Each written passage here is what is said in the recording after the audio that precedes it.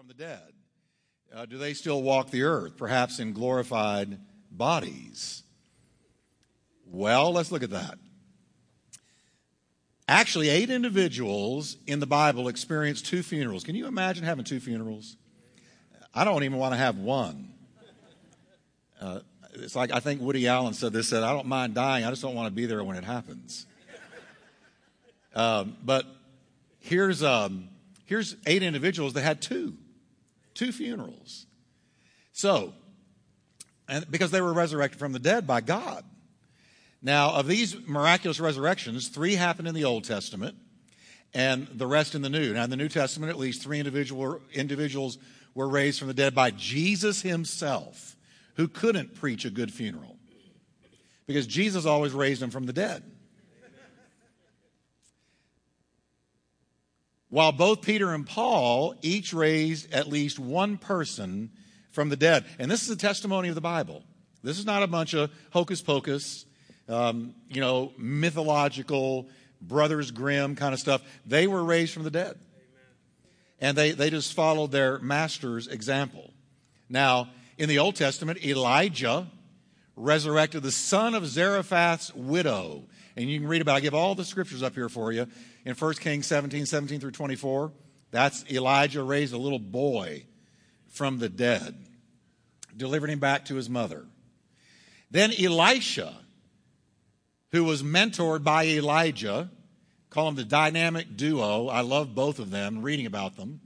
Elisha resurrected the Shunammite woman's son in 2 Kings 4, verse 35. So, powerful stuff. Two prophets raised 2 dead children from the dead and gave them back to their broken-hearted mothers. Don't we wish that could happen all the time? And then a dead man came back to life when he touched Elisha's bones in the cave in 2 Kings 13:21. Now, here's the interesting thing about that. God always keeps his word. Let me show you how accurately he'll keep his word. Elijah performed 7 great miracles in his life. Elijah. Now, you remember what Elisha said to him when Elijah turned to him and said, "What do you want from me?" He said, "I want a double portion of your spirit." And Elijah said, "You've asked for a hard thing. But if you're looking at me when I am taken by God up," because he wasn't resurrected, he was raptured. "If you're watching, then you will have what you asked for." Well, from then on, Elisha slept with one eye open.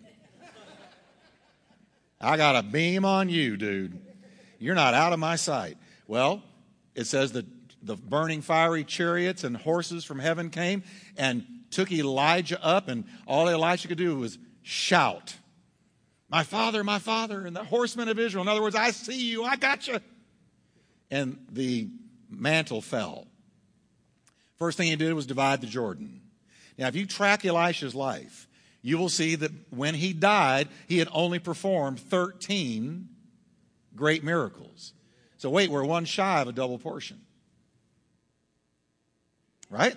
So when he dies, he's buried in a cave.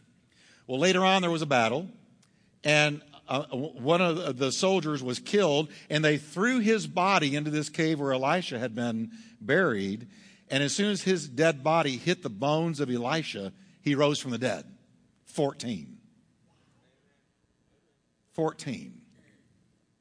So if God hasn't, listen, God fully answers your prayer. He doesn't leave one little thing undone. And when he says you're going to get a double portion, you're going to get a double portion. And if you're one shy, even if you're dead, you're still going to get the double portion. He answers prayers even if you're dead. Okay? So in the New Testament now, moving ahead, Jesus resurrected the widow's son. Notice how often God raised a child to comfort the mother. Because here it is again, Elijah, Elisha, and Jesus. Resurrected the widow's son. He walked right up to the funeral procession and raised him from the dead. He also raised Jairus' daughter, another child, from the dead in Matthew 9:25. And we all know about Lazarus. And Lazarus had 2 sisters weeping over him. So can you notice with me that many of the miracles Jesus did were miracles greased with compassion? He had compassion. and the prophets as well. So God is moved when we're brokenhearted. God is moved. And some of Jesus' greatest miracles were in the presence of brokenhearted people, loved ones, parents. So there you got 6 resurrections. Then you move into the book of Acts. Peter raised the female disciple Tabitha from the dead in chapter 9, verses 36 to 42. And then Paul preached too long one night.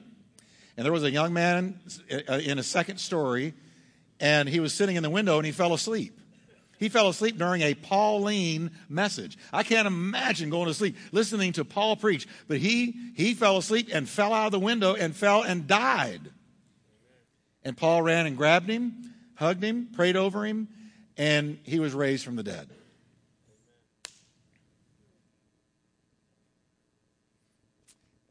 So in answer to the question about whether they still walk about on planet Earth in a glorified body, the answer is no. Departed loved ones do not visit you.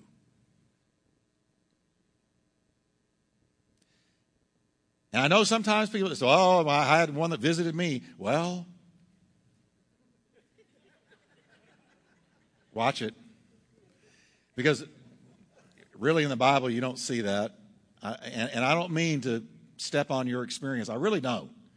But you got to be careful with that. Ghosts do not wander the earth. They don't. Now, demons do. But not a departed soul that can't rest until something happens, until their murder is vindicated or something like that. That's just Hollywood. I'm going to show you that tonight. So, no, these people who were resurrected from the dead are not walking around on earth in glorified bodies. Each one of these one day died again and went the way of all other human beings who die. Being believers, their souls were taken into the presence of the Lord immediately, absent from the body, present with the Lord, while their dead bodies await the resurrection from the dead at the return of Christ. I can't tell you how often I realize that church folks are confused about this. I get this question all the time. I get it at funerals. I get it all the time. Well, I don't understand. How can you be in heaven and down here in a grave at the same time? Easy. Your soul departs and goes into the presence of the Lord. Absent from the body, immediately present with the Lord. But your body goes into the grave, awaiting the resurrection from the dead at the return of Christ. Well, how do they get back together? Are you really worried about that? I don't know how my car starts, how much less how God's going to do that. But he says he will. He says he will. He's just going to bring the glorified body that comes up out of that grave, and the soul are reunited. It happened with Jesus. Jesus told the thief on the cross, today you're going to be with me in paradise, today. But then we know he died and they took his body and put it in the tomb. Well, how can he be in the tomb and that day in paradise with the thief? Because his dead body was in the tomb, but his spirit was with the Father. And when he was resurrected, the spirit re-entered his body, his soul re-entered his body, and he got up. And he had a glorified body. Can you imagine having a body that you don't have to diet anymore? You don't have to work out anymore. You can cancel your Curves membership when you've got a glorified body. So that's the way it happens. So no, the answer is they're not walking around on earth. Their bodies are in the grave, waiting to be resurrected like everybody else who has died. But they did have 2 funerals. Wow. I would like to have seen Lazarus' second funeral. You know? Because he'd already been gone once. You know, his sisters could say, been there, done that, got the T-shirt. You know, now he's gone home. All right. Now, let's go to the next question. Everybody clear on that? Okay, let's go to the next question. Let's talk about angels. As Billy Graham would say, angels. Angels do angels have a spirit, soul, and body like we do? If not, what's the difference? In other words, what is an angel like? What is an angel composed of? What is a real angel? All right, this is really, really interesting to me. First, angels are real. Everybody say with me, angels are real. There's no doubt some around here right now. I'm serious. I'm going to show you the verse that'll back that up. But angels are real. They are spiritual beings that have intelligence. They have emotions. They have a will. We know they have a will because a third of them rebelled against God and went their own way. And they have become demon spirits. But they do not have a physical body like we do. They are spirit beings. This is true of both the good and the evil angels, demons. Now, angels are real and so are demons. So are demons. Unfortunately, they're real. And are they active today? Oh my. But they're still dogs on a leash. They are still subject to the providence and the permission of God. But are they real? You better believe it. Can they be dabbled with? Yes. Can they be allowed into your life? If you do the wrong things, you can have satanic influence and satanic oppression over your life. So both are real. Angels possess intelligence. I gave you the verses here so you can look them up. Okay? Intelligence. They think. They enunciate. They speak. They show emotion. What did they do when Jesus was born? It says they rejoiced. They were thrilled when the Messiah was born. So they have emotion. They have joy. They have sorrow. You can't tell me that at the cross, when it was like midnight at high noon, that every angel in heaven was not bowing his head and was somber at the crucifixion of the Son of God. Oh, they have emotions. And they exercise their will. We mentioned that. Although they do not have physical bodies, they are still personalities. Because they are created beings, their knowledge is limited because they're created. They're not like God. God is the only one who is omniscient, all-knowing. The devil's not omniscient.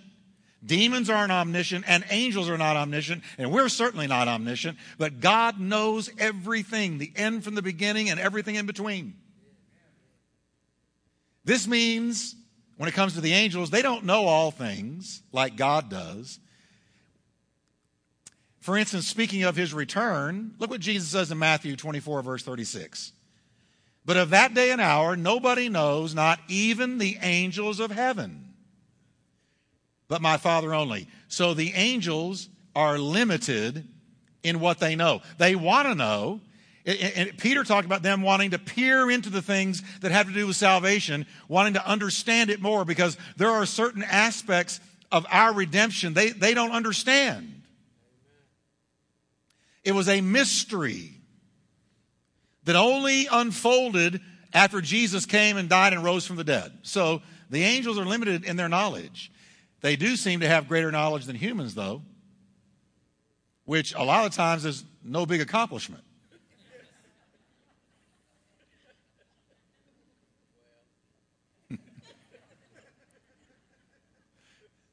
But now watch.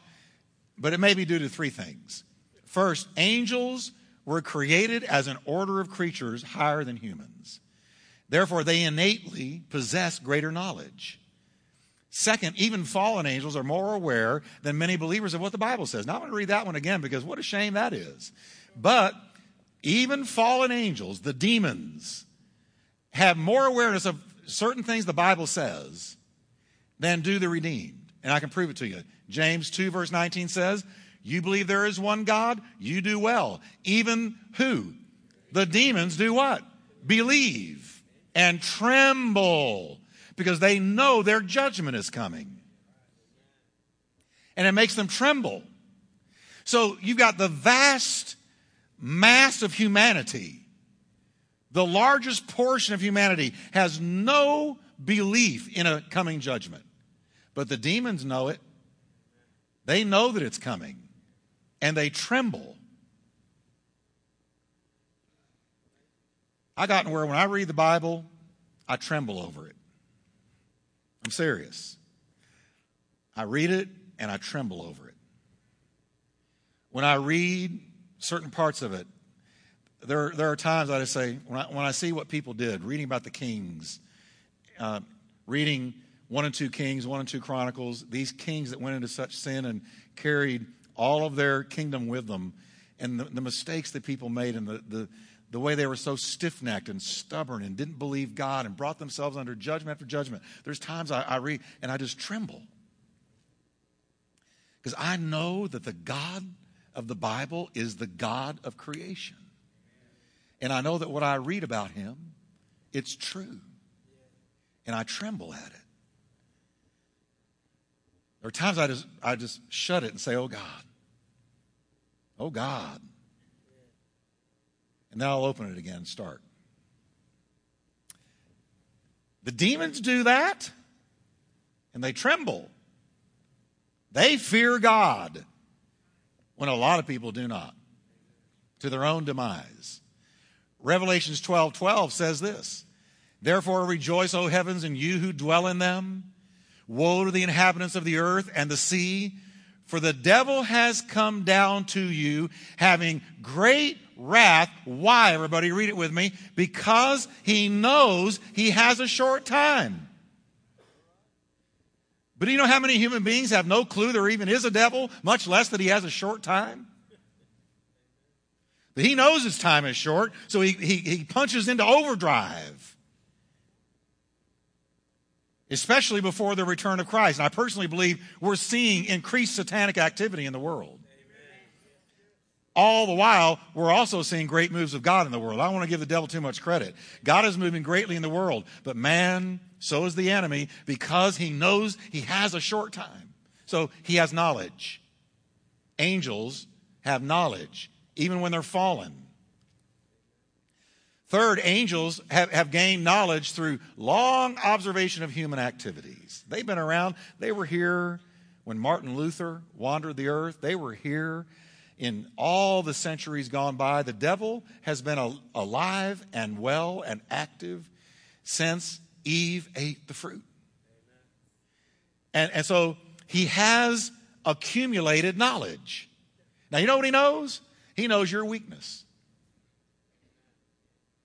He knows your weakness. He knows what he had you with before you got saved.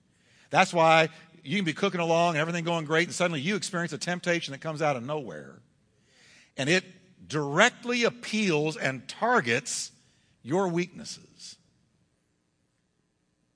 Fiery arrow. He shoots it. And it lands in your brain in the form of a thought. Virtually all spiritual warfare happens between your two ears. In the gray matter. Right there. And he shoots those fiery arrows. And so you've got to know your own weaknesses at least as well as he does so that you can guard against them. Think about Jesus. He couldn't find one. He couldn't find a weakness in Jesus because he never had one. Okay. So unlike humans, angels do not have to study the past. They were there. Okay? Now, therefore, they know how others have acted and reacted in situations, and they can predict with a greater degree of accuracy how we may act in similar circumstances. If he places a certain kind of bait in front of you, temptation, he knows from so-and-so and so-and-so generations down that it really worked with them, so it might work with you. So angels have intelligence, whether they're good or bad. Satan's intelligence is far beyond ours. And if it were not for the blood of Christ and the protection of God, we would be no match, not even close. But thank God, greater is he who is in us than he that is in the world. And we are more than conquerors through him who loved us. I'm so glad that Jesus whooped him because I couldn't have whooped him. Amen? So though they have wills, angels, like all creatures, are subject to the will of God. Good angels are sent by God to help believers. The writer of Hebrews says in Hebrews 1:14, are they not all ministering spirits sent to minister to those who are to be heirs of salvation? If you're an heir of salvation tonight, raise your hand. If you're an heir of salvation, so guess what? Ministering spirits, angels, are sent to minister to you. I think one of the revelations of heaven is going to be, we're going to realize how many times an angel saved our neck. Because they are sent to minister to those who are saved. Now, how do they minister when they come? Well, here's some of the activities ascribed to angels in the Bible. They praise God. They praise God. Psalms are full of that. They worship God. There's a difference. Worship is for who he is. Praise is over what he has done. They do both. They rejoice in what God does. Job. Don't you remember when Job describes how the angels rejoiced when God flung the stars into space and created the universe? The angels rejoiced. They serve God. They appear before God. We see that in Job. The day the sons of God, the angels, came and appeared before God, and Satan slipped in there with them. But it's like they were reporting for duty. Okay, here we are. We're reporting. What today? What do you want us to do now? Where are you sending us? If we could have our eyes open, like Elisha prayed that his servant's eyes would be open. When his servant looked around and said, man, we are outnumbered. We're dead, Elisha. It's over. It's been real. And Elisha just sighed and said, Lord, open his eyes. And the Lord opened his eyes, and he saw the chariots of fire and the angels of God surrounding them. And then he made the great statement, there are more that are with us than are with them. Because the angels of God had been posted around these two men because they were God's men. And if we could have our eyes open right now, we would see so much angelic activity going on right now. Right now. They are instruments of God's judgments, and that's a really somber part of the angels. They're sent to judge. It'll be angels that are sent out when Christ returns to separate the wheat from the tares, to gather the tares and put them in bundles and cast them into the fire. And it is angels that play a part in gathering God's people and taking them up. Angels. They're involved in judgment. They bring answers to prayer. Acts 12, 5 to 10. Remember when Peter was all locked up in jail? And he thought the next day they were going to take his head. And he fell asleep. He had no fear. He fell asleep. No extra strength Excedrin PM. No NyQuil. No sleep aids. He had total peace. Well, if I die tomorrow, I die. But that night, an angel came into the room, into the cell, and it says it lit up the whole room. He shined. And he struck Simon Peter with his sword and woke him up. And Peter thought he was having a vision. He said, stand up quick and follow me. And he let him out. And when the angel approached the locked prison door, it swung open. And Peter walked out, and he walked him into the street. And when Peter was set free and had been walked into the street, the angel disappeared. So they are powerful. When they come into a place, invariably, there is a brilliant light. They shine. You don't take an angel's hand, like I've read, and say, can I have this dance? When you see a real angel, you hit the ground and you are trembling. They observe Christian order, work, and suffering. They watch it.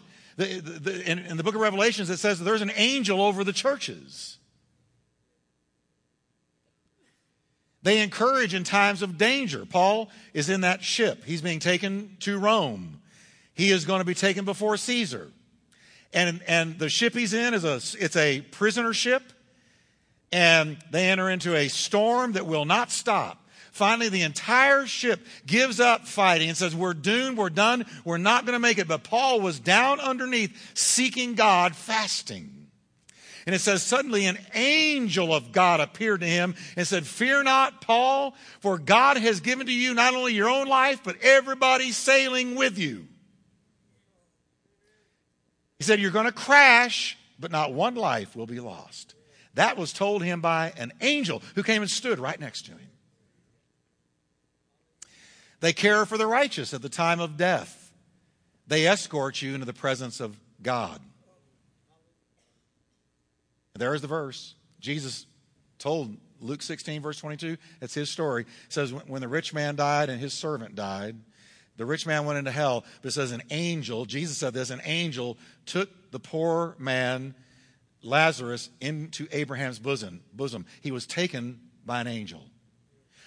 I personally believe when the death of the saints comes, that an angel comes and takes them into the presence of the Lord. Angels are an entirely different order of beings than humans. Human beings don't become angels after they die. Angels will never become and never were human beings. Catch that. God created the angels like he created humanity, different, unique. The Bible nowhere states that angels are created in the image and likeness of God as humans are. Angels are spiritual beings that can, to a certain degree, take on physical form, but only the good ones. Never in the Bible do you ever see a demon spirit taking on human form. Never. But you see angels taking on human form. Angels appeared to Abraham before the judgment of Sodom. Angels ate with him in his tent. And then angels brought the judgment on Sodom and Gomorrah when it fell. Humans are primarily physical beings, but with a spiritual component. The greatest thing we can learn from the holy angels is their instant, unquestioning obedience to God. But never worship one. Never ask God if you can see one. Just know that they're there. And if God chooses for you to see one, you'll see it. Next question. Is it true that God does not like divorces? Boy, is this shifting gears or what? We're going from angels to divorce. But here's the question. Is it true that God does not like divorces, and after the first divorce, you're still bound to that person forever? And if you are remarried, do you need to divorce and stay single forever? Now, let me answer this. It's true, God doesn't like divorce. In fact, the Bible says, quote, "For I hate divorce, says the Lord, the God of Israel." I hate it. It goes on. This is Malachi 2. To divorce your wife, God's saying this now. To divorce your wife is to overwhelm her with cruelty, says the Lord of heaven's armies. This is the New Living Translation. He continues, so guard your heart. Do not be unfaithful to your wife. Now, that pulls no punches. Let me just delve into this further now. The second part of this question is more difficult. We know God hates divorce. If you've been through a divorce and the hell of it, then you know God has got to hate it. But now, the second part's more difficult. And the second part of the question, looking at it again right here, the second part is this. If you're remarried, you need to divorce and stay single forever. Now, I think that question comes from Paul's letter to the Corinthian church, where he says this, 1 Corinthians 7. Now to the married I command, yet not I, but who? So he's speaking by the Lord. He says, a wife is not to depart from her husband. But even if she does depart, let her remain unmarried. So there's that question. That's where it came from. Let her remain unmarried or be reconciled to her husband. And a husband is not to divorce his wife. Now, a little bit of history here. In Paul and Jesus' day, divorce was undertaken for next to nothing. If the wife didn't flip the eggs right, he said, you know what? It's been real. Here's the certificate of divorce. See you later. Divorce was easy, and it was cruel to the woman. Because the man was the leader of the culture. And the woman a lot of times had nowhere to go, had no way to make income, and was just put in the street. And Jesus saw this happening. Matter of fact, every feminist ought to love Jesus Christ. Because nobody in history has elevated women like Jesus Christ. Okay? That's free. That's an aside. That's not in my notes. All right. Now, men would casually put their wives away for just stupid, silly reasons. So what Jesus and the New Testament writers did was they raised a standard against this. And they upheld the sanctity of the marriage bond because it was being treated so flippantly. Just, yeah, we're married, so what? We have a bad argument, I'm out of here. I believe divorce is a spirit that not only affects marriages, but as soon as something gets tough in a relationship, the person that has that spirit boogies. They don't try to work it out. You see this in marriages. You see it with people in churches. Get a little problem in a church and they just flee, run to the next church, carry their baggage with them. And the same baggage surfaces in the next church sooner or later. Then they leave and go to another one. And nobody ever makes them work through their problems. That's free too. But divorce is a spirit. Okay? And it's a learned response, I think, to trouble, conflict. Now, notice that Paul says his instructions concerning marriage are the command of the Lord. The wife, he says, is not to walk away from her husband. Now, I want you to remember something with me, and let's balance this out with the rest of the Word of God. In Matthew 5:32, in the Sermon on the Mount, Jesus is giving us what we call the exception clause. He's talking about marriage and divorce. And he says, but I tell you that anyone who divorces his wife, except for sexual immorality, makes her the victim of adultery. Everybody say to me, that's a hard saying. And what does he mean by that? Jesus makes clear that divorce is allowable if sexual immorality has broken the marriage bond. That's the exception clause. But even then, it doesn't mean you have to divorce should this happen. In other words, you're not under the command of the Lord to divorce. If forgiveness can take place, the marriage can be saved. But I would also add that in the case, and this is my little addendum, let me add another exception. In the case of physical or extreme emotional abuse, God certainly will not expect you to remain in that situation. Let me put it another way. You should never risk your life, literally, to stay in a marriage.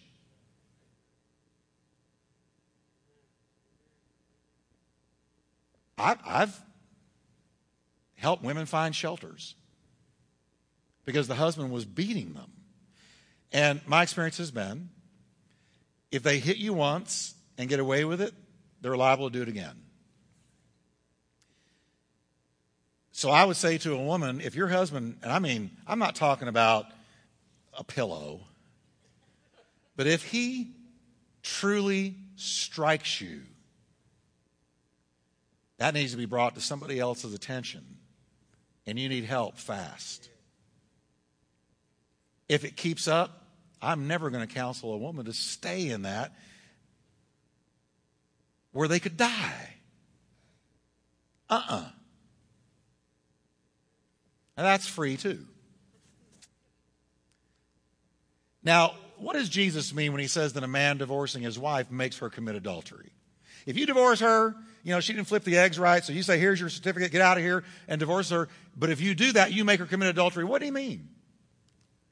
I think the meaning here is that in putting her out, he opens her up to vulnerability and the sinful embraces of someone else.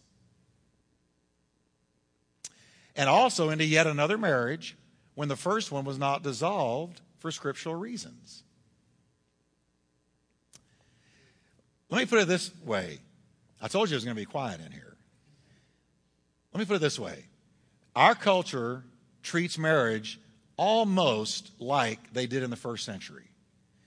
When the Supreme Court passed no-fault divorce in the 60s, I believe it was part and parcel of the ruination of America.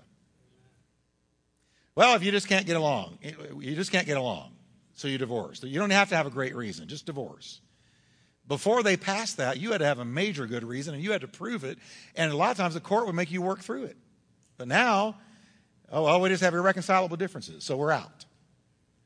And that has started a snowball in our culture, where now a vast bulk of our society never even bothers to marry. Why fool with it? Why do I need a piece of paper to prove my love? And I do not understand the sanctity of marriage. Jesus said, what God has joined, let no man put asunder. He was strong about it. Now, if you have experienced a divorce and have remarried, does all this mean you should get out of that second marriage because it didn't happen biblically? Everybody say with me, no. I had a woman, I preached in another church, and a woman came up to me afterwards. She said this. She said, Pastor Jeff, she said, I'm divorced, and we divorced years ago, and my former husband has remarried. But you know what? I'm believing God that marriage is going to fail. She was as sincere as she could be. And she said, would you agree with me for that? And I said, no. I said, are you kidding me? And she said, no, because I know, based on what the Bible says, that God doesn't honor that marriage. And I'm just praying that we will get it back together like the Bible says. She misunderstood the Bible. Amen. What did she not understand? The moment you said, I do, with that second marriage, third marriage, or whatever, it is done. Say with me, you can't unscramble eggs.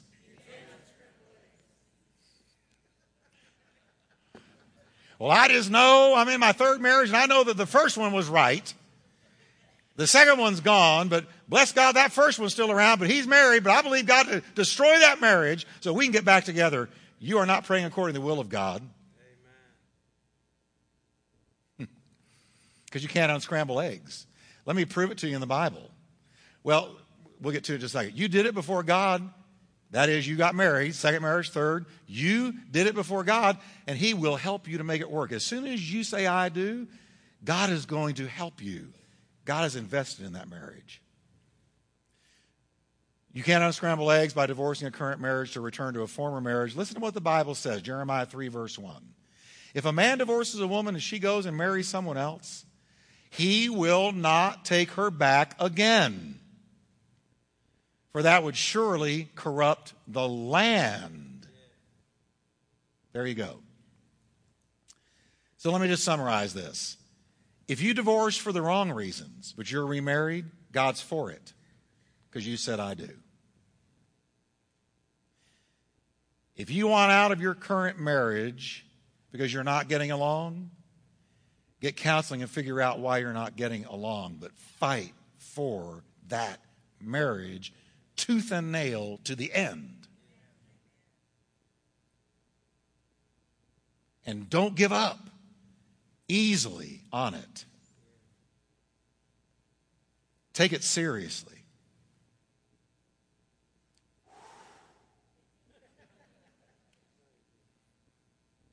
So say with me, no matter what marriage I'm in, when I said I do, God did too. All right, give the Lord a hand tonight. All right, question. Is it true that once you die, you're going to get a second chance to be saved? Who told you that? Absolutely not. The scripture is clear. It's God's plan that all men die only once. After that, they will stand before God and be judged. Man's life and his works on earth end with death. What remains is the result of his life and what he did in this life. And it will be judged by God, what he did with the life God gave him. But you're going to die once. You will not come back as something else. Reincarnation is an Eastern mystical lie. Man does not return to die a second time. Though some, like we looked at in the first question, have died twice, they were really the exception and not the rule, and they don't break general law. All right, here's one. If a Christian commits suicide, will they go to heaven? This is a tough one. I've presided over quite a few funerals of suicides. And it's one of the most difficult things you can do when you're in that place. Because here's what the family always wants to know. They want to know this.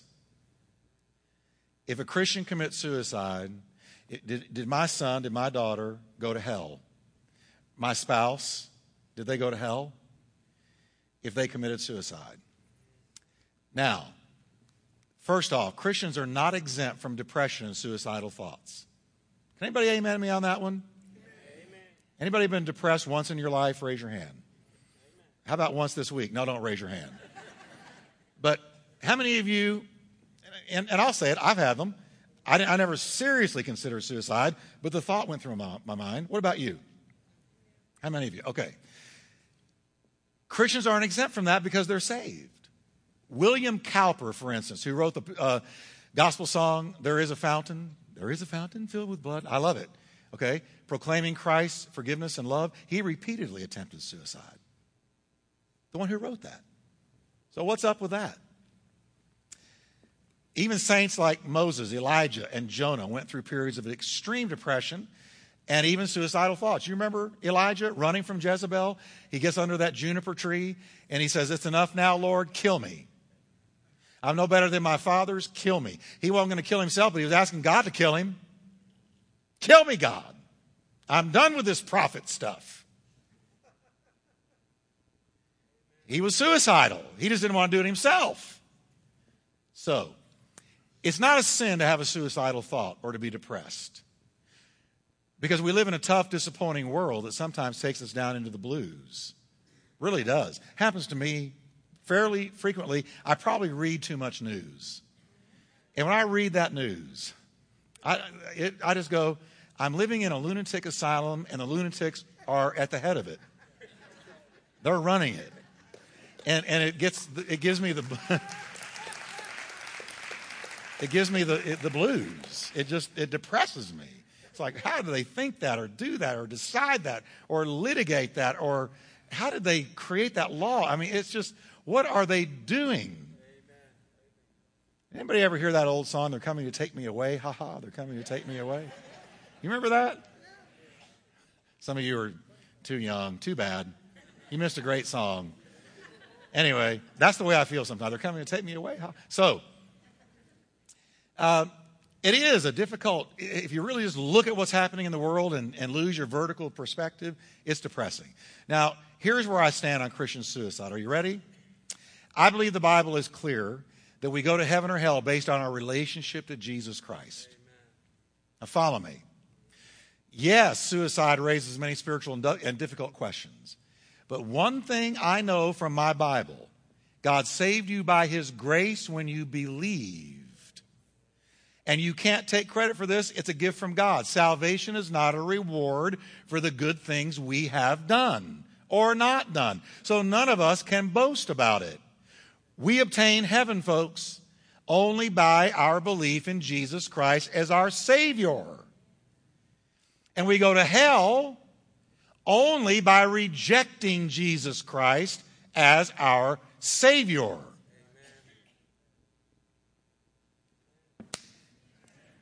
Now think with me, follow me, because nowhere in the Bible does it say if you commit suicide, God's going to send you to hell. Now, I know what you're thinking. I'm going to show you the verse. Some people point to this passage in 1 Corinthians 3, 16 to 17. Here's what it says. "Do you not know that you're the temple of God and the Spirit of God dwells in you? And if any man destroys the temple of God, God will destroy him." Uh-oh. Now that's where you get the belief that if you kill yourself, it is the unpardonable sin, you're going to go to hell. Because if you destroy the temple, God's going to destroy you. For the temple of God is holy, and that is what you are. Until you look at the original language and you look at the word destroy. The word for destroy here is from a Greek word that can also mean to corrupt or to spoil. It's not just or only talking about destroying yourself. Scripture teaches that sometimes God will take a person's life prematurely in order to keep them from more deeply corrupting themselves. Do you know that? The Bible says there is a sin that leads to death. For instance, Paul wrote of the man in the Corinthian church involved in extreme sexual immorality. He was having an affair with his stepmother. Paul said, "When you are assembled in the name of our Lord Jesus Christ, and I'm with you in spirit, and the power of our Lord Jesus is present, hand that man over to Satan, so that the sinful nature may be destroyed and his spirit saved on the day of the Lord." In other words, let's get him delivered from his sin before it takes him prematurely.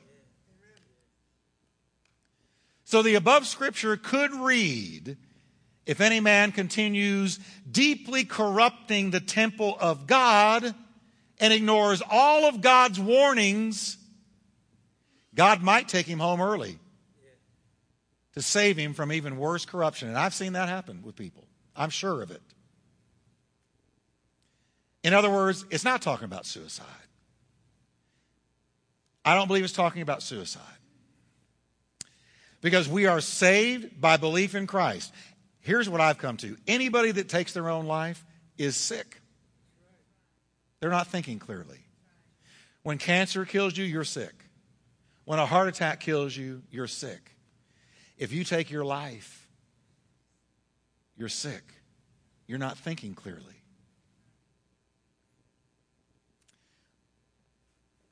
One day, we were having church, and there was a lady on the front row, and Kathy and I have known her for years. Beautiful young lady. Long, strawberry blonde hair, almost looked like a model. Beautiful young lady. And we've known her. We've pastored her for years. She kind of came in and out. But this particular Sunday, she's in church, hands raised, worshiping God with all of her heart. That afternoon, she went and got a gun and went to a park and took her life with it. Worshiping in the morning, suicide in the afternoon. So I'm called to the house, and here's her children. And they're in a state of shock. And so I talk to the children for a second, and I just say, your mother's in heaven, and do you believe in Jesus? Yes, we believe in Jesus. Well, why did she do that? Well, see, I did a little digging. I found out she was messing with some drugs, and they had messed with her mind, and she did what she did. But I know she's in heaven because she loved Jesus. So, Pastor Jeff, then how can you go do that? Hey, Elijah wanted to die. Moses said, Lord, I wish you'd take me out and get me away from these people. Okay? I lost my clicker back. There. I've presided over a funeral where I knew the person loved the Lord, but this happened. I don't believe that took away their salvation. That's where I stand. Now, I'm going to add an addendum with this. Having said this, let me close by saying that suicide, I believe, is one of the most selfish acts you can do. The person who does it, believe me, I know because I've been there and seen it. The person who does it leaves behind a trainload of broken hearts, shattered dreams, unforgettable memories. In the case of this girl, motherless children. And do you know that I've looked at this, I've read this, that children of a suicide are far more likely to take the same out when under pressure. So you're leaving a legacy. It's like you're creating a weakness in your legacy, in your descendants. And the legacy it leaves behind is one of devastation and loss every single time. So here's my advice. And believe me, I know depression can really take you down into blackness. But watch this. David talked to himself and said, why are you cast down, O my soul? And why are you disquieted within me? Now say the next part with me. Hope in God. See, when you take the out of suicide, you're saying there's no more hope in God. And that's never true. So say it with me again. Hope in God. Now read the rest with me. Good and loud. Preach it. For I shall again praise him for the help of his presence. Amen. And I believe that everybody in depression and they feel like, man, there's no way out. I don't see any more answers. I'm just going to check out. You need to remember that verse. Hope in God.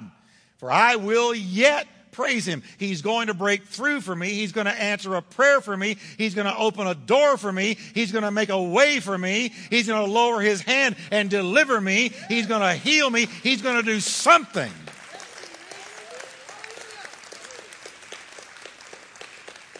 And that's what I believe. Let's stand up together tonight, can we? Can we just thank the Lord for his goodness? Lord, we just praise you and thank you. You are the everlasting Father, the Prince of Peace. Lord, we praise you for the goodness of God. In the mighty name of the Lamb of God, let's lift our hands, just worship for a moment, can we? Go ahead and lead us, Carlito. Thank you, Lord.